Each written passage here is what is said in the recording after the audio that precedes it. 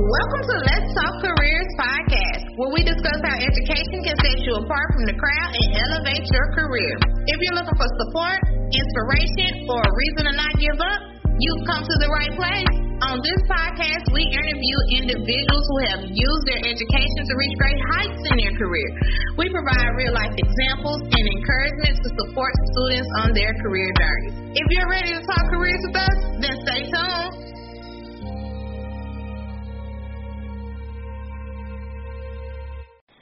Welcome back to another episode of Let's Talk Careers podcast. I am your host, Miss Riley, and my co-host today is Miss Deja Lockhart. Miss Deja Lockhart is a member of BSAC. She's also a senior in a double major in marketing and finance. And today's episode is going to be a good one. We are interviewing Dr. Juma, who has valuable insight to our students, especially our international students, about the importance of setting yourself apart and developing skills in addition to your degree to make yourself valuable to employers. I'm going to turn it over to Ms. Deja now. Hello, how are you? I'm doing good. Good. Okay, so I want to start off with this question. How long have you been a part of the RCB, and then how has your experience been thus far? So I've been part of RCB close to going on 2 years now, and I've actually have a good experience. I like the people I work with. Everybody is very nice and considerate. So I've had a great experience. Okay, good. If you could highlight one thing that has been just phenomenal during your time here, what would that be? I think it would be the students and the people I work with. The faculty have been phenomenal in helping me know Magnolia and just helping me know what is where when I first began. So that was phenomenal. I came from a different university where it was so big that nobody knew. Nobody had time to show you stuff and help you with these little things. So that for me has been phenomenal. Great. We're happy to have you. So where did you go to college? I went to school at Loyola University, Chicago. And then I did my master's at the University of Memphis, and then my PhD at Virginia Tech. Okay. So, what was your experience like in college as a college student? So, as a college student, as an undergraduate student, I had a phenomenal experience because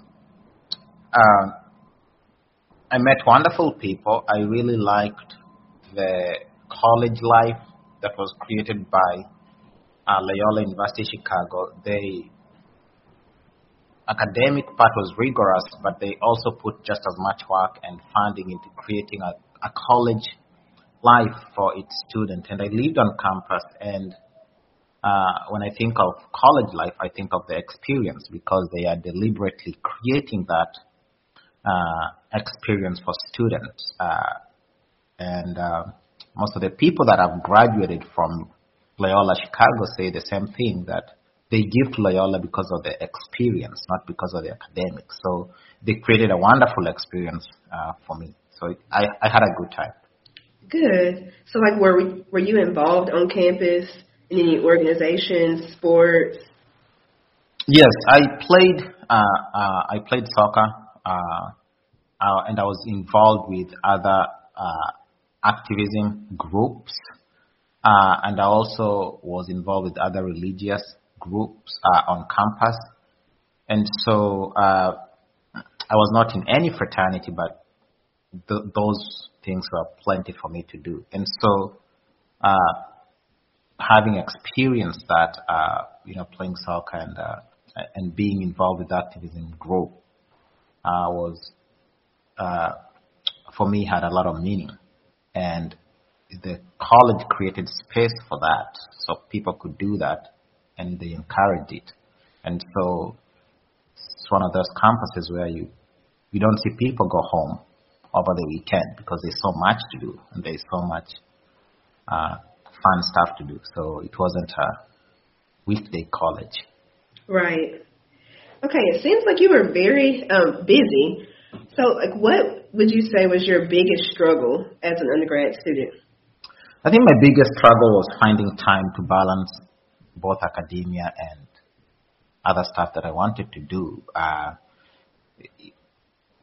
Loyola Chicago, the location where it's set up is very metropolitan, and there is always something going on, something that you could benefit from. You have speakers coming on campus from Monday through Saturday, even Sunday sometime, and it always seems like there's something going on. And so that was really difficult. It was a challenge because you have to decide. I had to decide, should I go and study or should I go see this person who worked with Obama come speak? And so that was a challenge for sure. And Loyola had very prominent people come and speak and meet with students. And so it was just finding that balance was challenging. Okay, so you talked about finding a balance. How did you find your balance? I know a lot of our students struggle with that, even at SAU. For me, what I did was I work well at night, and I work well very late at night. And so most of the things that happened were during the day. And so I had to, even though I attend some of that stuff, I had to preserve some energy to work at night. I work very late at night, and and so that's where my balance. I did 80% of my work in the evening because it was quiet, nobody's around, and I think better when people are not around, so to speak. It's just less distraction for me, and so for me that worked. On the weekends, I just didn't do too much, but I did about 3 to 4 hours of work, and that was it. And then I didn't do anything else. So as soon as I was done with that, I did other stuff. And so looking back, I think I didn't see it as that, but I was very scheduled and organized in terms of trying to protect the time that I needed to do stuff. Okay, so how was it navigating through college as an international student? Oh, it was very challenging in terms of, you don't know what is what, and as an international student, you don't have the benefits that the students here have. So you can't apply for loans, and you always have to, be careful, look at what your visa says, if it's expiring, and so on and so forth.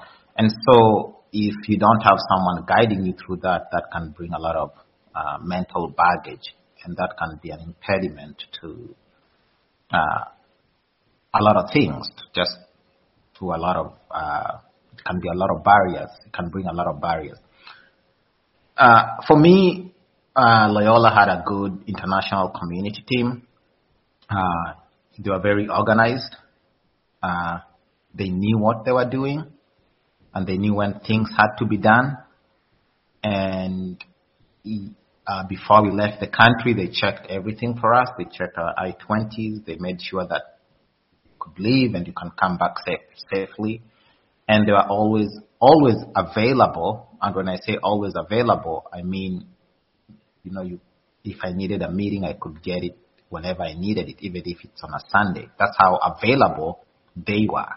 And they were also very unconventional, where you could meet with someone not inside the office, but you could meet with someone at a coffee shop or at the cafeteria.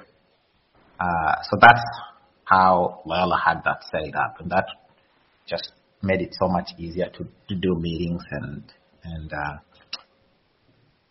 things like that. And so in that aspect, it was challenging because you always had to think about this. But on the other part, it was very easy because Loyola had a very clear process, and they had connections with immigration attorneys that you could talk to if there was need to. They also had a bunch of international students who had gone through this before. And so it was not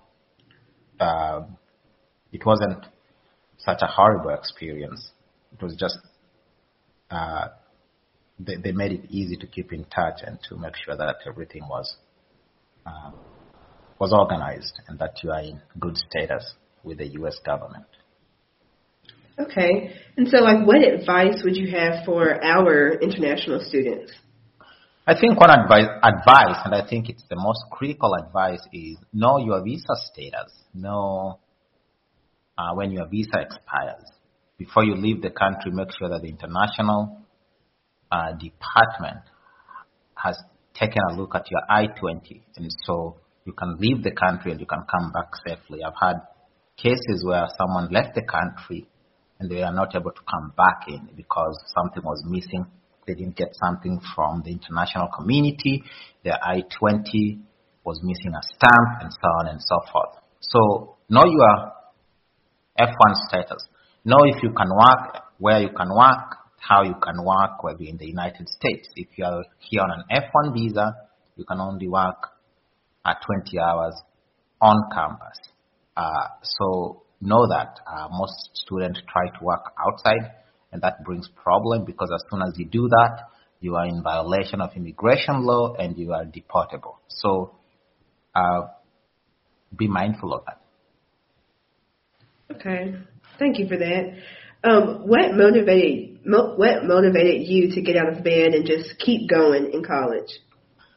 I think for me was I had a scholarship, so I had to get out of bed to keep that scholarship.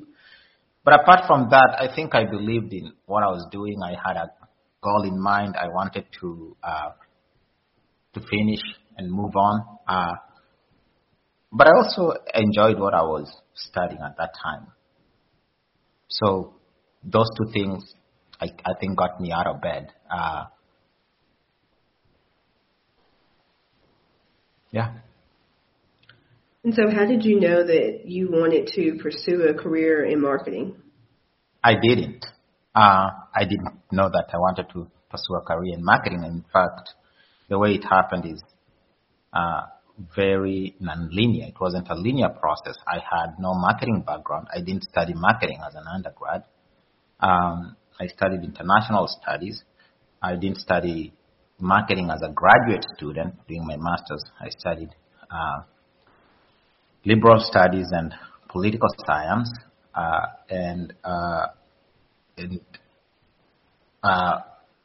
really wasn't sure what I wanted to do with that. I knew I wanted to get a PhD at some point, but I didn't know exactly. I thought it was going to be political science, but finishing my master's, I realized that's not what I want to do. Then I thought maybe it's international studies. I thought that's not what I want to do. What I want to do. So, yeah. So I really didn't, and I met one professor who was in the business school who actually helped me. He said, well, maybe you should take a marketing class and see how this is, because I had a graduate assistantship in business school, which was very unusual at that time. And so I took a marketing course, and I liked it, and it began from there. Okay, what did you like about the course? Like, what stood out? What made you know that was the direction you wanted to go? Well, one thing that stood out is it was only 3 students.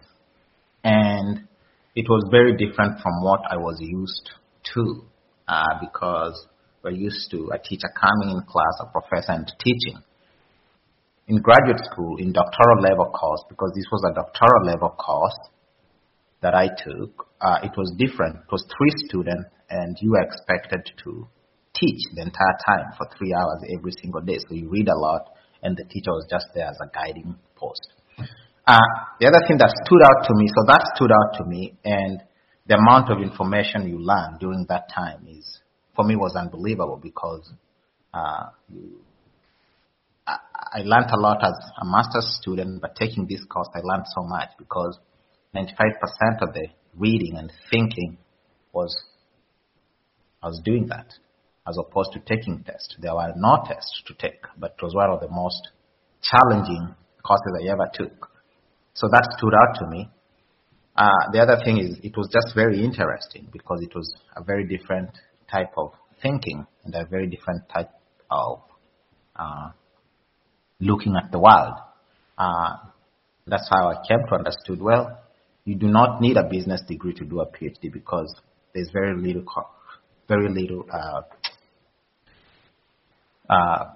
there's very little connection, those two, because it's just a totally different type of learning.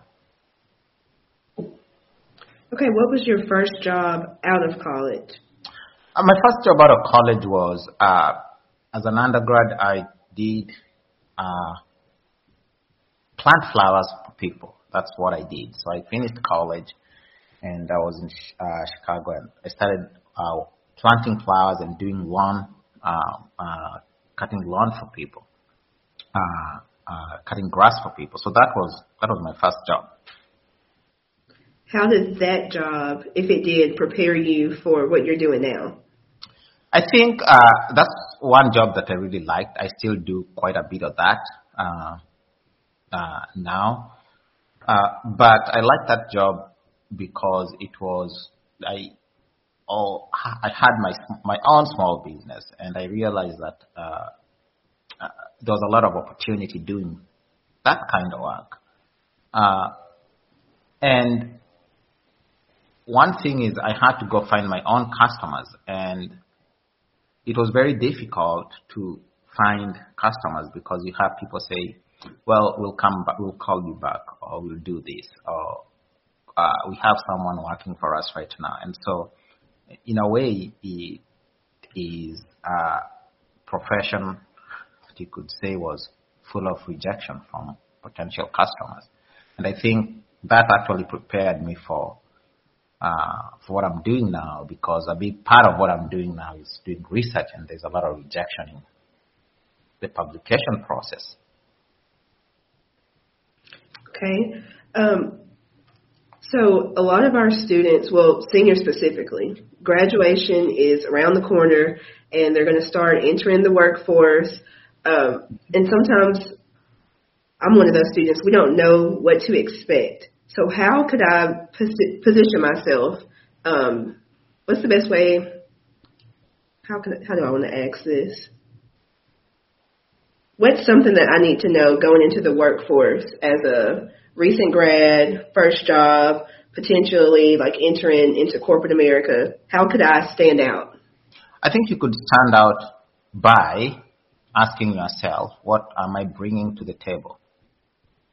And if the answer to that question is, I'm bringing my degree from SAU, then that might not be enough to sustain you through the workforce, because there is many people who are coming out with a bachelor's degree in business, in business. So as an employer, what I'll be looking is, okay, what else can you bring?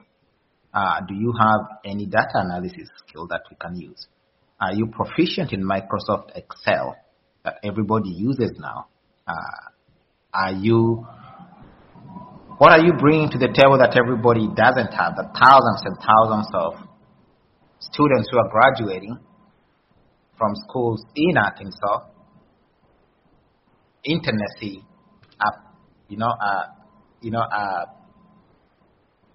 don't have. And so I always say, if you have to look beyond your bachelor's degree. That's the first thing, and the second thing is, it doesn't really necessarily. I don't believe you don't need to necessarily know someone, but if you know somebody who works for a company, perhaps I think internship is important. Just having that real world work experience is important, because you now go from theory to practice, and now you get to work with the people you don't like or the people that you like, and so I think to answer your question is, ask yourself, what are you bringing to the table? And if you can answer that question honestly, then I think you would know if you will sustain in a work environment if you will be competitive. The thing is, it's not like you can't get a job. You will get a job. I think everybody will get a job. It's just, will you be competitive? Okay, what if someone doesn't have the skills right now? They listen to this podcast and then they think, okay, now it's time for me to get some skills. Again, graduation is right here and I want to have a leg up on the competition. Do you have any resources or just what direction should they go in to find those skills or figure out which skills they need? I think in the year 2022 is one of the easiest. Information availability information is very cheap, almost free. If you have internet access, you can basically get any type of information you want.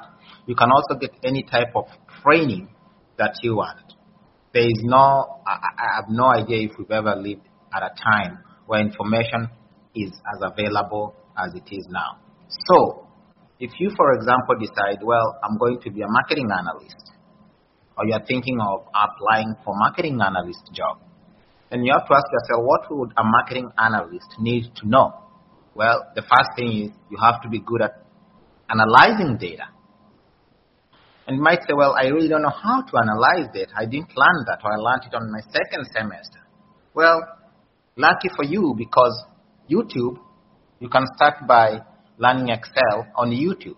And you can learn Excel on YouTube for free. And if you even want a very structured course, you can pay $10 and have a complete package on Udemy or other sites on YouTube.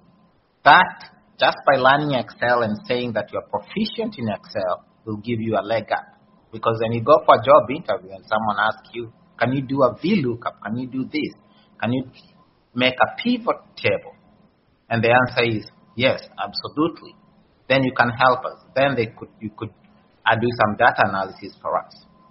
By doing that, you already stand out, because a lot of people, a lot of students have no idea or have very little knowledge in advanced Excel. Right. Okay, thank you for that. Do you have any more advice for students, regardless of their major, just students outside of the business world, looking to enter the workforce, or just college advice? Yes, I think students should look into not only entering the workforce, whether you're a business student or whether you are a student in another major. Students should look at creating a workforce. Most of the students want to join the workforce, but there's also opportunity to create a workforce, create a company, start your own business. Nobody said that you should go and be employed. Employment is not for everybody, and I think most students, if you ask me, take the safe route. Employment is a safe route with in terms of employment, but I think they should also at least try and take a risk and start their own business and see how that goes. Maybe they will like it. Maybe they'll find out that they're not cut out to be employed, because not everybody is cut out to be employed. Or maybe they'll find out that they're not cut out to own a business. But I think students should look at being the workforce or creating a workforce, because most students discount that and they just say, oh, I'm graduating, I'll be employed. Very few students think in terms of being a workforce, creating a workforce. I'm glad you said that. Okay, a lot of students I know have aspirations to, be their own boss and do, like you said, create your own workforce. But again, it's the risk factor involved and just the fear of failing or fear of losing and not the fear of it not being what you expected it to be. Is there like a safe way or a strategic way to shift over into that? Or would you recommend for them to just go for it, go all in? Well, I think that you should look at what are you passionate about. I like being outside, for example, and I like talking to people. And so when I started my first business as planting flowers and doing lawn for people. That for me was something natural that I do. I still do it today, just because I don't do it as much, but I think it's fun. It's something I enjoy. I enjoy talking to people. I enjoy creating my own schedule. And I also knew something about planting flowers and cutting people's lawn. And beyond that, I knew how to talk to people and price stuff. So I think that if you are going to do it, there is no guarantees.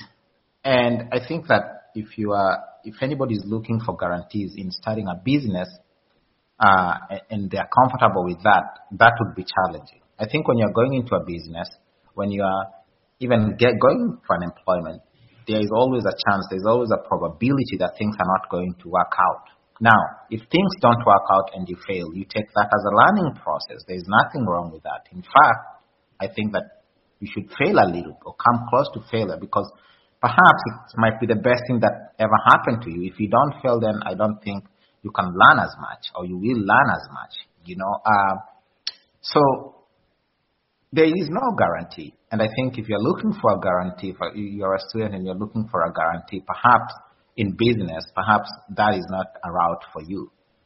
However, there are ways that you can minimize risk. For example, at SAU, we have the small business office. They can help you minimize risk by telling you, if you want to start a restaurant, there are 17 Mexican restaurants in Magnolia, so probably that's not a good idea. I'm not saying that there are 17. I haven't looked, but there's quite a few. Quite a few. So that might not be a good idea. And that's a resource that students who want to start a business should take advantage of. I don't think a lot of students take advantage of that. They are an incredible resource, and it will cost thousands of dollars for students if they are not affiliated with the SAU to use their services. For now, for business students and for everybody in the SAU community, it's free for them. They should go to that office. They should talk to Janelle and her colleague if they are thinking of starting a business, and they should go from there. Okay, what character traits or just different attributes should a person have who wants to be their own boss? I think if you want to be your own boss, and you are never truly your own boss, because even if, for example, you say you're your own boss, the customers are your employees if you own your restaurant. But I think one of the things is, if you want to be your own boss, if you want to be independent, I think you should be open to rejection. I think you should be open to rejection and criticism. And I think that one of the things is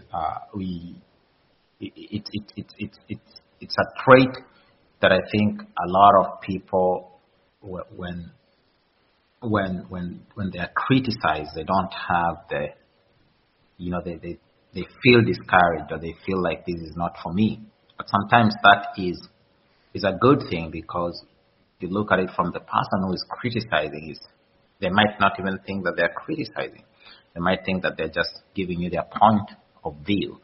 And so I think you need to have the grit if you really want to start your own business. And in fact, not only your own business, if you're doing anything, even if you're employed. Yeah. Okay. So we've talked a lot about, your career, your journey. What do you do beyond the classroom? So what I do beyond the classroom is I do a lot of research, and I do a lot of writing. So most of my time is spent writing for research. I also do a lot of yard work. I do it for myself. I do it for people sometimes. I enjoy being out there. So that's kind of what I do beyond the classroom. Okay. Do you have any special projects going on or anything? In terms of research? Just in general. Yes, I do have a couple projects that I am working on. I'm working on a project on hope and financial decision making. And what that is I'm trying to look, me and my co-author are trying to look how hope leads to financial decision making. And we are hypothesizing that people who are hopeful tend to actually save more.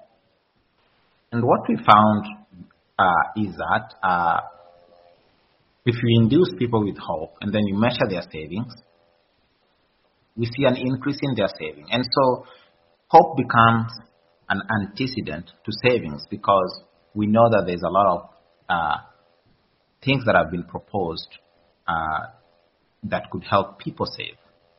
But now we introduce this new antecedent, hope, as another way of helping people to save for their future. And as you know, 1 in 4 Americans don't have enough savings. 1 in 4 Americans cannot afford $1,000 expense. And that says something. And so we're introducing hope. That's a project. We're introducing hope as a factor to help people save. That's great. I know it's still an ongoing project, but if you could give a student any financial advice, I know in college, there's a term that people use it's called a broke college student. How could you what advice would you say to them to keep them from being a broke person in the real world? Okay. I think, first of all, I think you have to appraise what your income is going to be. And so if you're graduating with a business degree, if you're graduating with a nursing degree, you should know what the market says. You should know your value in the market. So that's number one. And then number two, I think that, for financial advice is mostly based on individual difference, but we know that empirical research says that spend less, save more. So I don't think there's anything I can say beyond that, if first of all, you have to have an income, know your income, because if you don't know your value, people are going to tell you in the job market that you're worth this. And if you don't know, you can't come back and say, no, that's not what the market says. I'm worth more than that. So if you know your income and you get that income, then you actually, save more, spend less. And I'd say that, to be honest, if you are graduating today and you're 21, 22, start saving for your retirement now. Don't wait until you're in your 30s and your 40s. Okay, now you said something about knowing your value and knowing how much money you were going to receive from your employer. But I hear a lot about people on social media that give different business advice, and they talk about negotiating your contract. Are you familiar with that? And have you had to do that before? Right. It's. So what's your question exactly?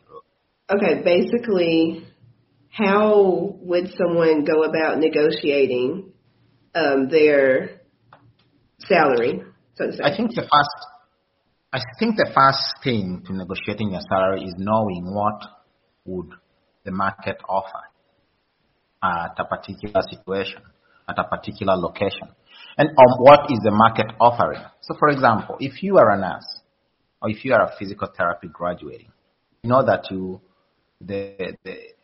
your salary will be X% or X amount.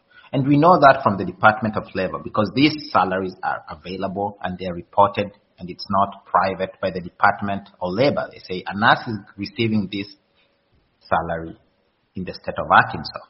A nurse with X amount of experience is receiving this in the state of Arkansas.